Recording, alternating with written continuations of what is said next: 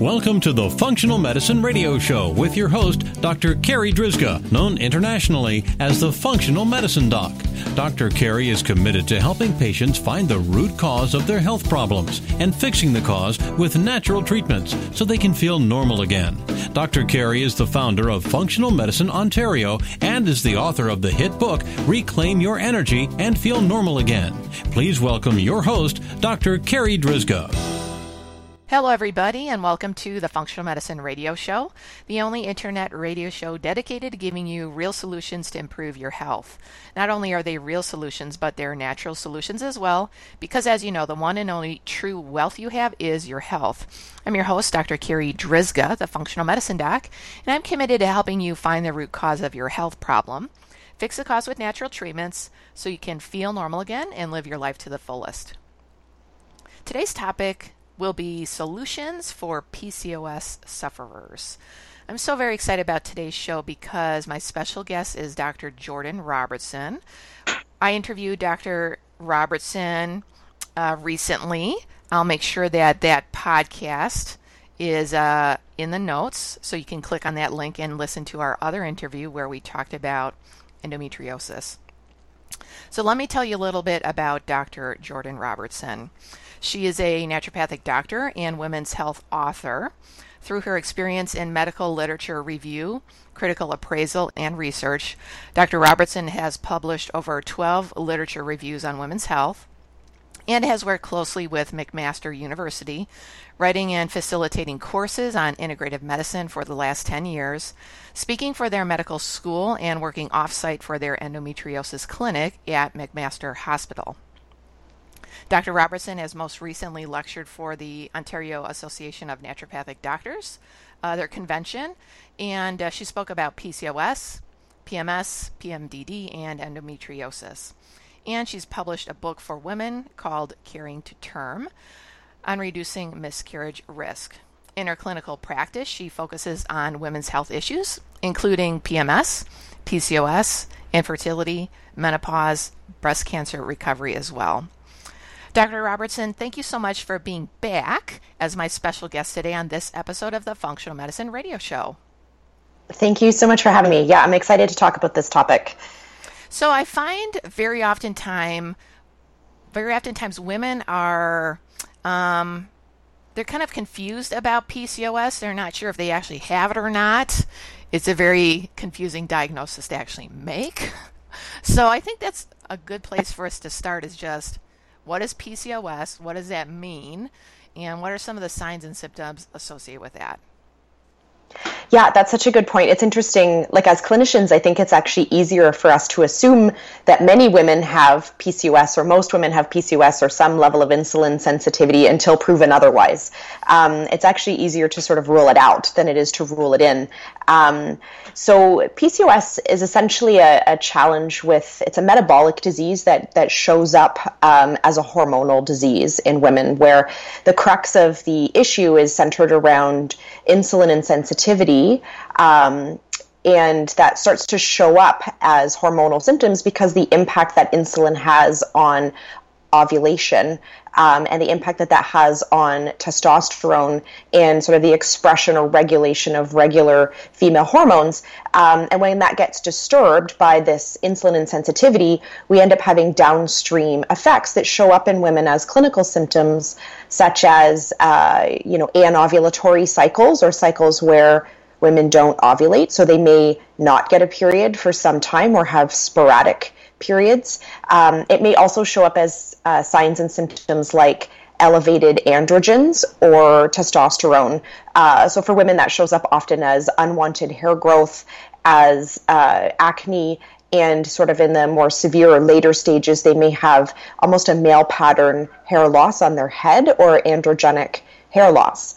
And certainly, although weight is increases in weight isn't a requisite for PCOS, we often find that women, even if they are sort of appear as if they have a normal body weight, they actually carry higher fat mass than women without PCOS. And so they may actually have elevated BMI, or they may be a normal body weight, but their level of fat tissue that they carry on their frame is actually higher and certainly centered around abdominal weight carrying. So those are sort of some of the symptoms that would be practitioner to want to do a more thorough assessment of PCOS, although the evidence suggests that there is a big delayed time to diagnosis in women with PCOS, and it taking sort of 2, 5, maybe even 10 years for us to correctly identify women as having PCOS. So I think this is such an important topic, so that if women are seeing those changes to their cycle, or they're maybe looking back thinking, you know what, my cycle was never really regular ever, to approach their physician to be assessed, because there is such a delay in making an accurate diagnosis for women. And I've heard from my patient population, and this is maybe what they think, or maybe what their doctor has told them, is that, well, that's just normal for you to be so irregular. Right. And that puts women at risk. So we know that when women with PCOS actually are at risk for more cardiometabolic disease, they're at risk for unique cancers like endometrial cancer. And so if they're not well treated and not well identified, we're really missing an opportunity for preventative medicine for the future. So when women don't have regular cycles, interestingly, conventionally, we often put them on the pill, and I'm not saying that that's wrong. We do that to help protect their uterine lining, but by sort of masking those symptoms and not having a good conversation with women about the things that have put them at risk for the expression of those symptoms, or the things that put them at risk for future, really doing them a bit of a disservice. Yeah, and some women might think like, well, I don't get my period regularly, or I just don't get a period, that they're kind of, in a sense, happy about that, not having to deal with that. But the bigger thing is that this is putting you at risk, as you said, for heart disease, for various cancers, and can impact your fertility as well. So why is making the diagnosis of PCOS so hard? Partly it's based off our diagnostic criteria and the way that that's evolved over time. So even the name polycystic ovaries is slightly misleading, because we used to only make that diagnosis if women had cysts on their ovaries, assessed by ultrasound. And what we found over time, that's not a necessary feature to struggle with the metabolic disturbances of PCOS. So you don't have to have a positive ultrasound in order to have PCOS. And you may or may not have elevated lab work or changes in physical symptoms such as acne. So it's a collection of symptoms. And usually when there's a collection of symptoms versus a definitive list of symptoms, we struggle to either put people in that category or out, when truthfully we shouldn't really be declining treatment for women just because they don't quite fit the diagnosis. Even women who half fit the diagnosis for PCOS actually would benefit from some of the diet, lifestyle, and supplement interventions that we use. We also have a challenge because often women don't seek assessment unless they are looking for fertility support. So we have a large group of perimenopausal or menopausal women that really were not well assessed for PCOS in their earlier years. And so unless they were really well assessed for their infertility, right, which would have maybe been 20 or 30 years ago when we, generally struggled to make this diagnosis in the first place.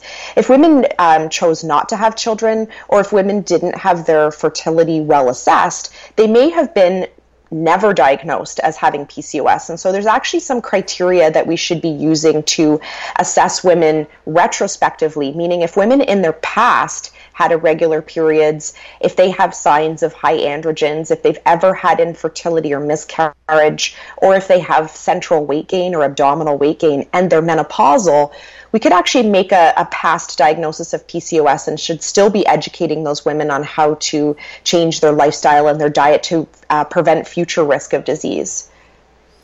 And then speaking of menopause, let's kind of shift backwards a little bit and speak about perimenopause, because that's where I find personally it gets just infinitely harder to establish a diagnosis. Yes. Yeah. And part of that's because we start to call everything normal. And I say that in quotations, right. In perimenopause, right? If women miss periods, if they have chin hair, right, we start to just call everything as part of that sort of normal experience.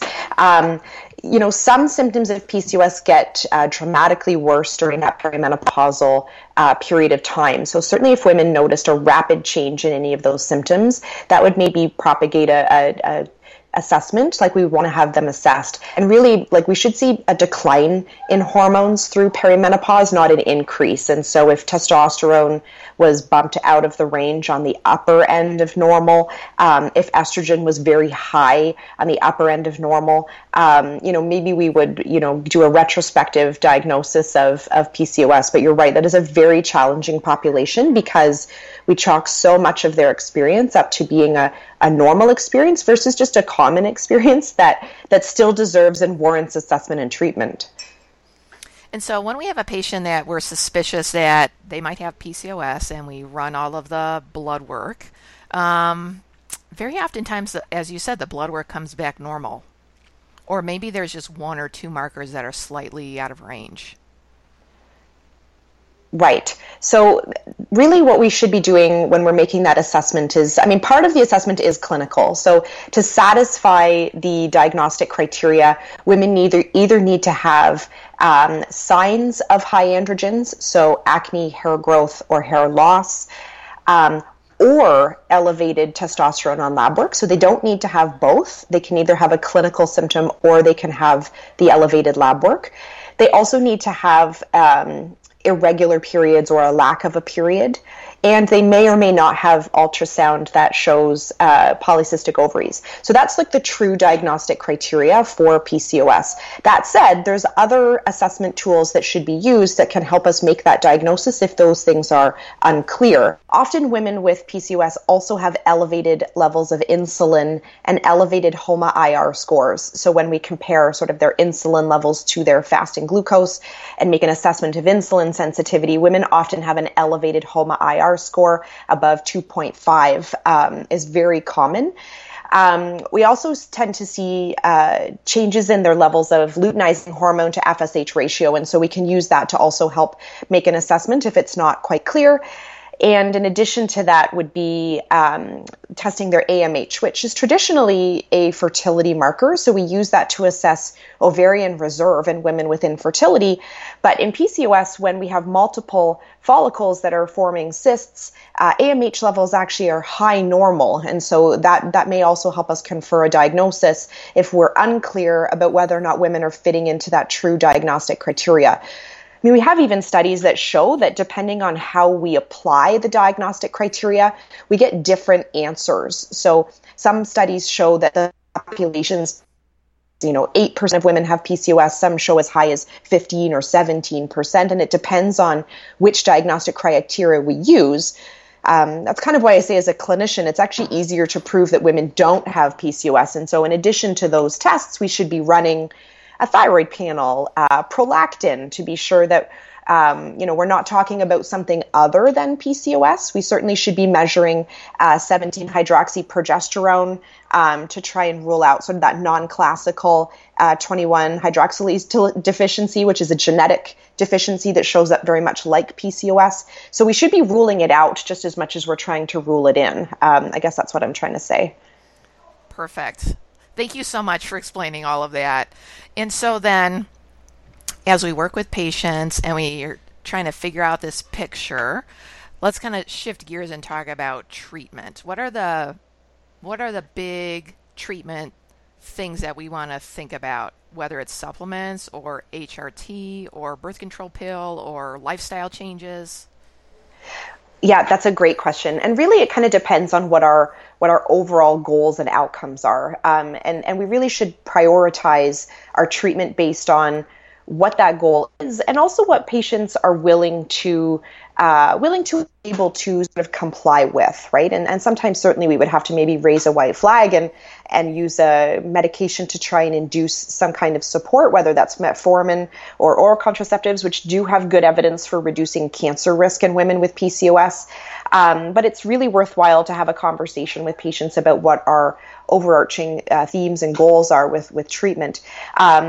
Where we see the greatest sort of clinical benefit comes from diet and weight loss. And so the way I sort of prioritize how I treat patients with PCOS is we have treatment options that improve their clinical picture, meaning that they reduces their acne, reduces their hair growth, improves their menstrual cycle regularity, improves their ovulation rates. And then we have treatments that improve their biochemical picture. So they lower their insulin, it lowers their free androgen index or their testosterone. It improves their SHBG or their hormone panel. The patients don't necessarily feel that to see those biochemical changes, but we know as practitioners that if we can support sort of the underlying physiology, that we are doing better for those patients. But where we get the real clinical benefit is through diet. And most of the evidence suggests that inducing weight loss, no matter how we do it, actually is what gains the greatest benefit for patients with PCOS. So it's common, certainly when we have insulin as the crux of condition, for us to encourage patients to eat a lower carbohydrate diet. And certainly if patients eat the same number of calories but less carbohydrates, their biochemical markers of their disease get better. But to see the clinical change and to actually have improvement in their menstrual cycle regularity, they actually have to be in caloric deficit. And it actually doesn't matter if they keep their carbohydrates higher. I know that the people that are proponents of the ketogenic diet are really cringing at that, but in theory, it's actually all about caloric deficit. And if we can induce weight loss with caloric deficit, no matter how we slice it, that's where patients get the greatest benefit. Certainly by encouraging lower carbohydrate, we get better biochemical regulation of their disease. And so it's worthwhile to have a conversation with patients around diet based on what they think they can comply with. It's interesting, I'll point out sort of one specific study. They actually used a paleo diet in one particular study. I'm just going to pull it up here so I can give you the author's name as well. But essentially what they did was they prescribed them a paleo-style diet, but let the patients eat cheese because they found if they let them eat cheese that they actually complied better to the diet. And so, we know that dairy is really not a positive thing for women with acne and with high androgens, but they found that by giving them cheese every day, the patients stuck to the rest of their diet, which helped them lose the weight. It helped them improve their insulin, their HOMA-IR scores, etc. The author's name for that particular study is Phy, Phy. Done in 2015, which is kind of a neat one because it's combining sort of that low carbohydrate premise, but also recognizing that behavior change is maybe our greatest obstacle to supporting women with PCOS. Fantastic. So once you talk about diet, then what do you usually discuss next with your patient? Right. So diet around, so just kind of go back to that for 1 second because I think I left a few things out. So when we build the diet for patients with PCOS, caloric restriction is sort of the overarching theme. Certainly we want to encourage higher protein and lower carbohydrate within that, and even suggesting to patients that they eat sort of as much protein as possible. So we call that ad libitum in the research. If we encourage high protein, that patients automatically have better management of their caloric intake. We do want to recommend lower dairy and lower processed foods. There actually is newer concepts in what's called AGEs, or advanced glycosylated endpoints, that when women with PCOS eat processed food, it actually harms them more than just the components of the food itself. So the cookie, yes, has sugar, but the cookie also has these glycosylated endpoints that are worsening insulin sensitivity in women with PCOS. And so we certainly would want to encourage them to eat a more whole foods diet.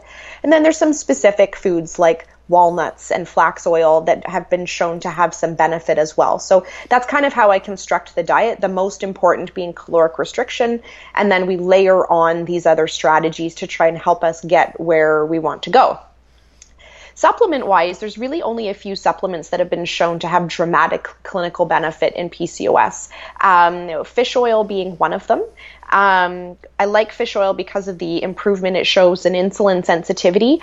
It also lowers inflammation and improves mood in women with PCOS. So one of the bigger, side challenges with PCOS is the level of mental health illness that comes with that diagnosis. And we think it's in part related to that insulin insensitivity and inflammation, that adolescents with PCOS and women with PCOS report significantly higher depression scores than women without. And fish oil actually improves the mood of women with PCOS while it improves the markers of inflammation and insulin sensitivity. So it's a very positive treatment to use fish oil because we're sort of killing two birds or multiple challenges with one intervention.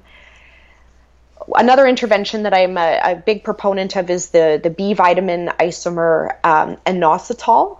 And so there's really some interesting research on inositol. It's actually probably one of the best studied nutritional supplements out there. There's multiple clinical trials on PubMed specifically for PCOS. And what inositol does is improves insulin sensitivity in women with PCOS and actually helps encourage better ovulation rates. And so even within a week of starting inositol, we see hormonal changes at the level of the ovary that is leaning towards better ovulation. And women should expect to have ovulation, within sort of 40 to 60 days after starting inositol as part of their treatment. And so it's a really important sort of cornerstone as far as like the kinds of supplements that we want to use for women. The third sort of most important one would be vitamin D. And so I actually have done an entire podcast just on vitamin D reference ranges and PCOS, which can be found on my podcast. But the gist of it is that the reference range that we currently use in Canada is not applicable for women with PCOS. And we actually need their vitamin D status to be higher in order for them to reduce their risk of miscarriage and infertility. And to improve their insulin sensitivity. So our current reference range in Canada is 75 nanomolars per liter is the lower limit, and certainly 9 out of 10 Canadians will have vitamin D deficiency when we test them. But for women to actually have positive impact for their PCOS, their vitamin D status needs to be closer to 110, 120 on lab work, which is a really unique finding that we actually have to be optimal with vitamin D status versus just, creeping inside the reference range. So wonderful. So you've spoken about fish oil and inositol and vitamin D and, of course, the diet. If we can go back to the diet for just a second. Sure. Because I can kind of feel our listeners, I can feel what they're thinking, which would be, well, do I have to do this diet for the rest of my life? Well, so, I mean, I've studied a lot of behavioral science when it comes to diet. And what we find is that if patients feel flexibility, autonomy, and choice in their diet, that actually predicts longer term success when it comes to their health challenges. And putting patients on a restrictive diet with the sort of, I say, like eye on the prize of it being over at some point, we generally over the long haul have poorer success. And so those patients generally gain the weight back. They generally will relapse as far as their hormonal symptoms. Whereas if we can encourage patients to make slow change, impactful change, right? So like I say, with the caloric restriction, if patients need to keep carbohydrates in their diet to keep them happy, and that helps them stay in a caloric deficit, that's actually helping our overall goal much better than them binge purging through cycles of a very low carbohydrate diet and then, losing motivation and losing, perspective on what the importance of their diet actually is. So my overarching theme I use this term when I, lecture to my colleagues as well, is that the overarching theme with diet and PCOS is that we need them to do it for about 6 months to start to see some of the clinical endpoints. And so even when we're studying it in fertility, interestingly, as a side note, PCOS may be the only time we want to delay treatment for fertility in favor of diet and lifestyle, right? Where normally we are worried about moms getting older, we push them through fertility care like as soon as possible. Women with PCOS actually would benefit from 6 months of diet support before undergoing IVF or undergoing fertility care. So whatever it is that we do with them, we need them to do it. And so that's why, when we pull together the research, it actually suggests that even small changes to a woman's diet does show up as clinical change. And so we should focus on that as clinicians rather than, shooting for the, maybe what we would consider to be the gold standard, which would be a lower carbohydrate diet. And then the other kind of conventional treatments for PCOS you had mentioned as the birth control pill. Yep. And I would say, hopefully metformin, although that's, I would say that maybe depends on the practitioner, but technically the evidence for metformin is excellent for PCOS, depending on what our goals are. So, the reason that women get put on the pill is because having long periods of time without ovulation and without a period does cause endometrial hyperplasia or endometrial overgrowth. So even missing a period for 3 months, we see women have some cellular change in their endometrial lining that increases their lifetime risk of endometrial cancer. So when we look big picture, the pill is inducing a withdrawal bleed, or at least not it's preventing women from having that endometrial growth, which does give them hugely improved reduction in risk of endometrial cancer over their lifetime. It also reduces the risk of ovarian cancer over their lifetime, which is also higher in women with PCOS. So technically, it's achieving some very big clinical endpoints for that population, but no, it's not addressing the underlying cause. And the oral contraceptive does worsen insulin sensitivity. So often these women gain weight on this treatment, or it's worsening their triglycerides and some of their cardiometabolic risks. So I would say if women are using the pill, that really shouldn't be the only thing they do. We should be also inducing lifestyle change and using fish oil, which does mitigate some of the negatives of the pill. But technically it is achieving some big goals we have with PCOS. I would say there's probably a better way to do it. But technically, if women are struggling with the weight management piece, we certainly as a big goal want to reduce cancer risk in women with PCOS. The other question I often get asked is whether or not using the pill decreases for future fertility in these women with PCOS. And that's a myth. The pill does not reduce their likelihood of getting pregnant at a future date.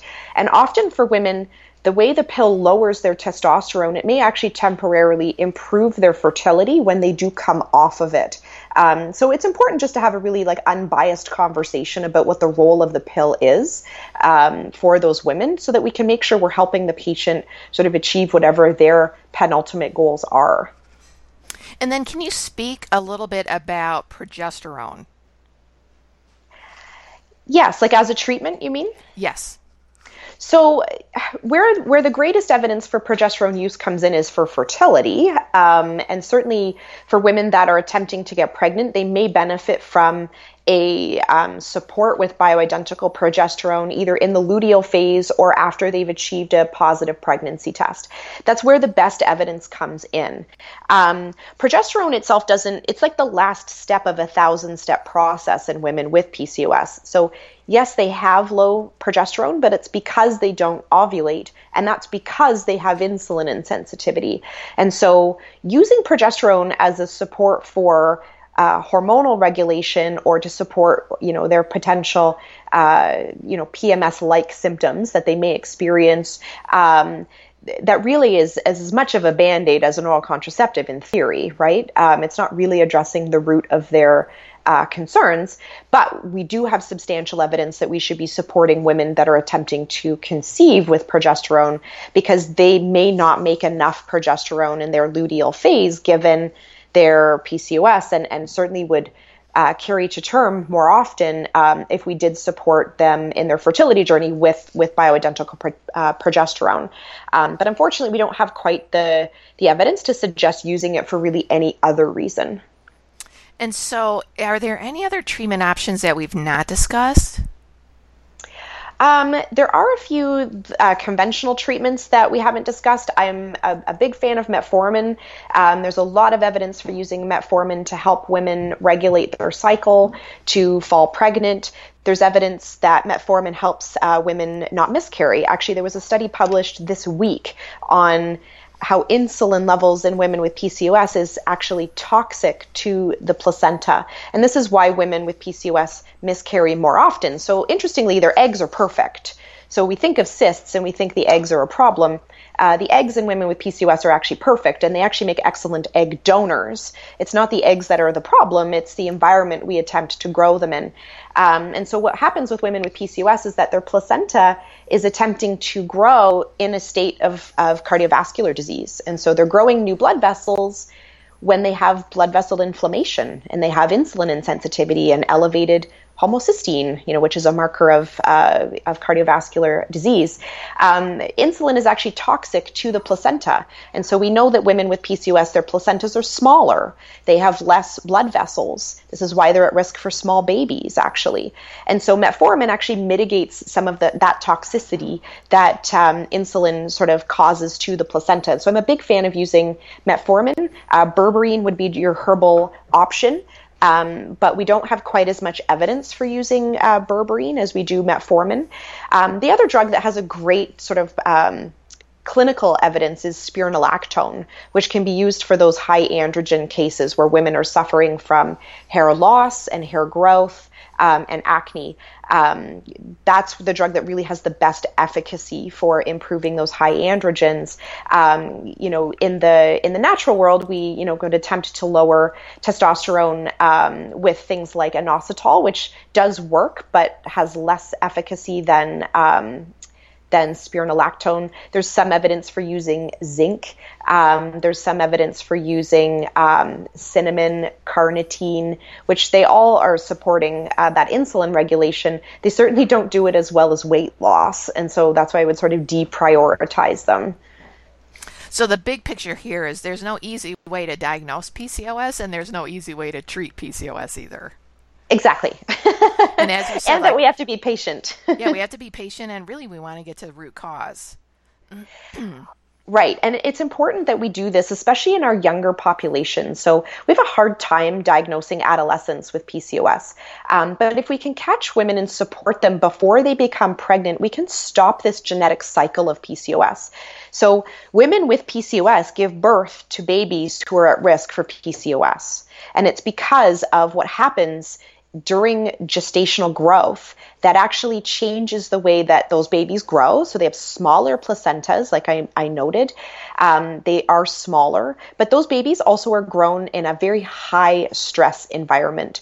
So babies that are born to women with PCOS have higher HPA axis, or hypothalamic pituitary adrenal axis activation. And we think that that may be some of this cyclical and familial pattern we're seeing in women, that when babies are born small and they're born in a high stress environment, it's actually wiring these kids for rapid weight gain when they start to grow, early puberty, and them struggling with insulin resistance and PCOS. And so, yes, it's complicated, yes, it's challenging, and yes, it's slow, but we're also seeing generational passing of these challenges from woman to woman. And so unless we sort of early intervene in women in their teens and in their 20s, we essentially are setting up their female offspring for the same challenges. And so this is a big sort of population issue that we face in North America that really deserves a little bit more attention than we're currently giving it, given it that it's the most common endocrine disorder that we're diagnosing women with right now.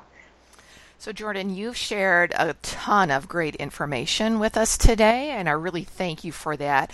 Is there anything else that we haven't talked about that you think would be important to share?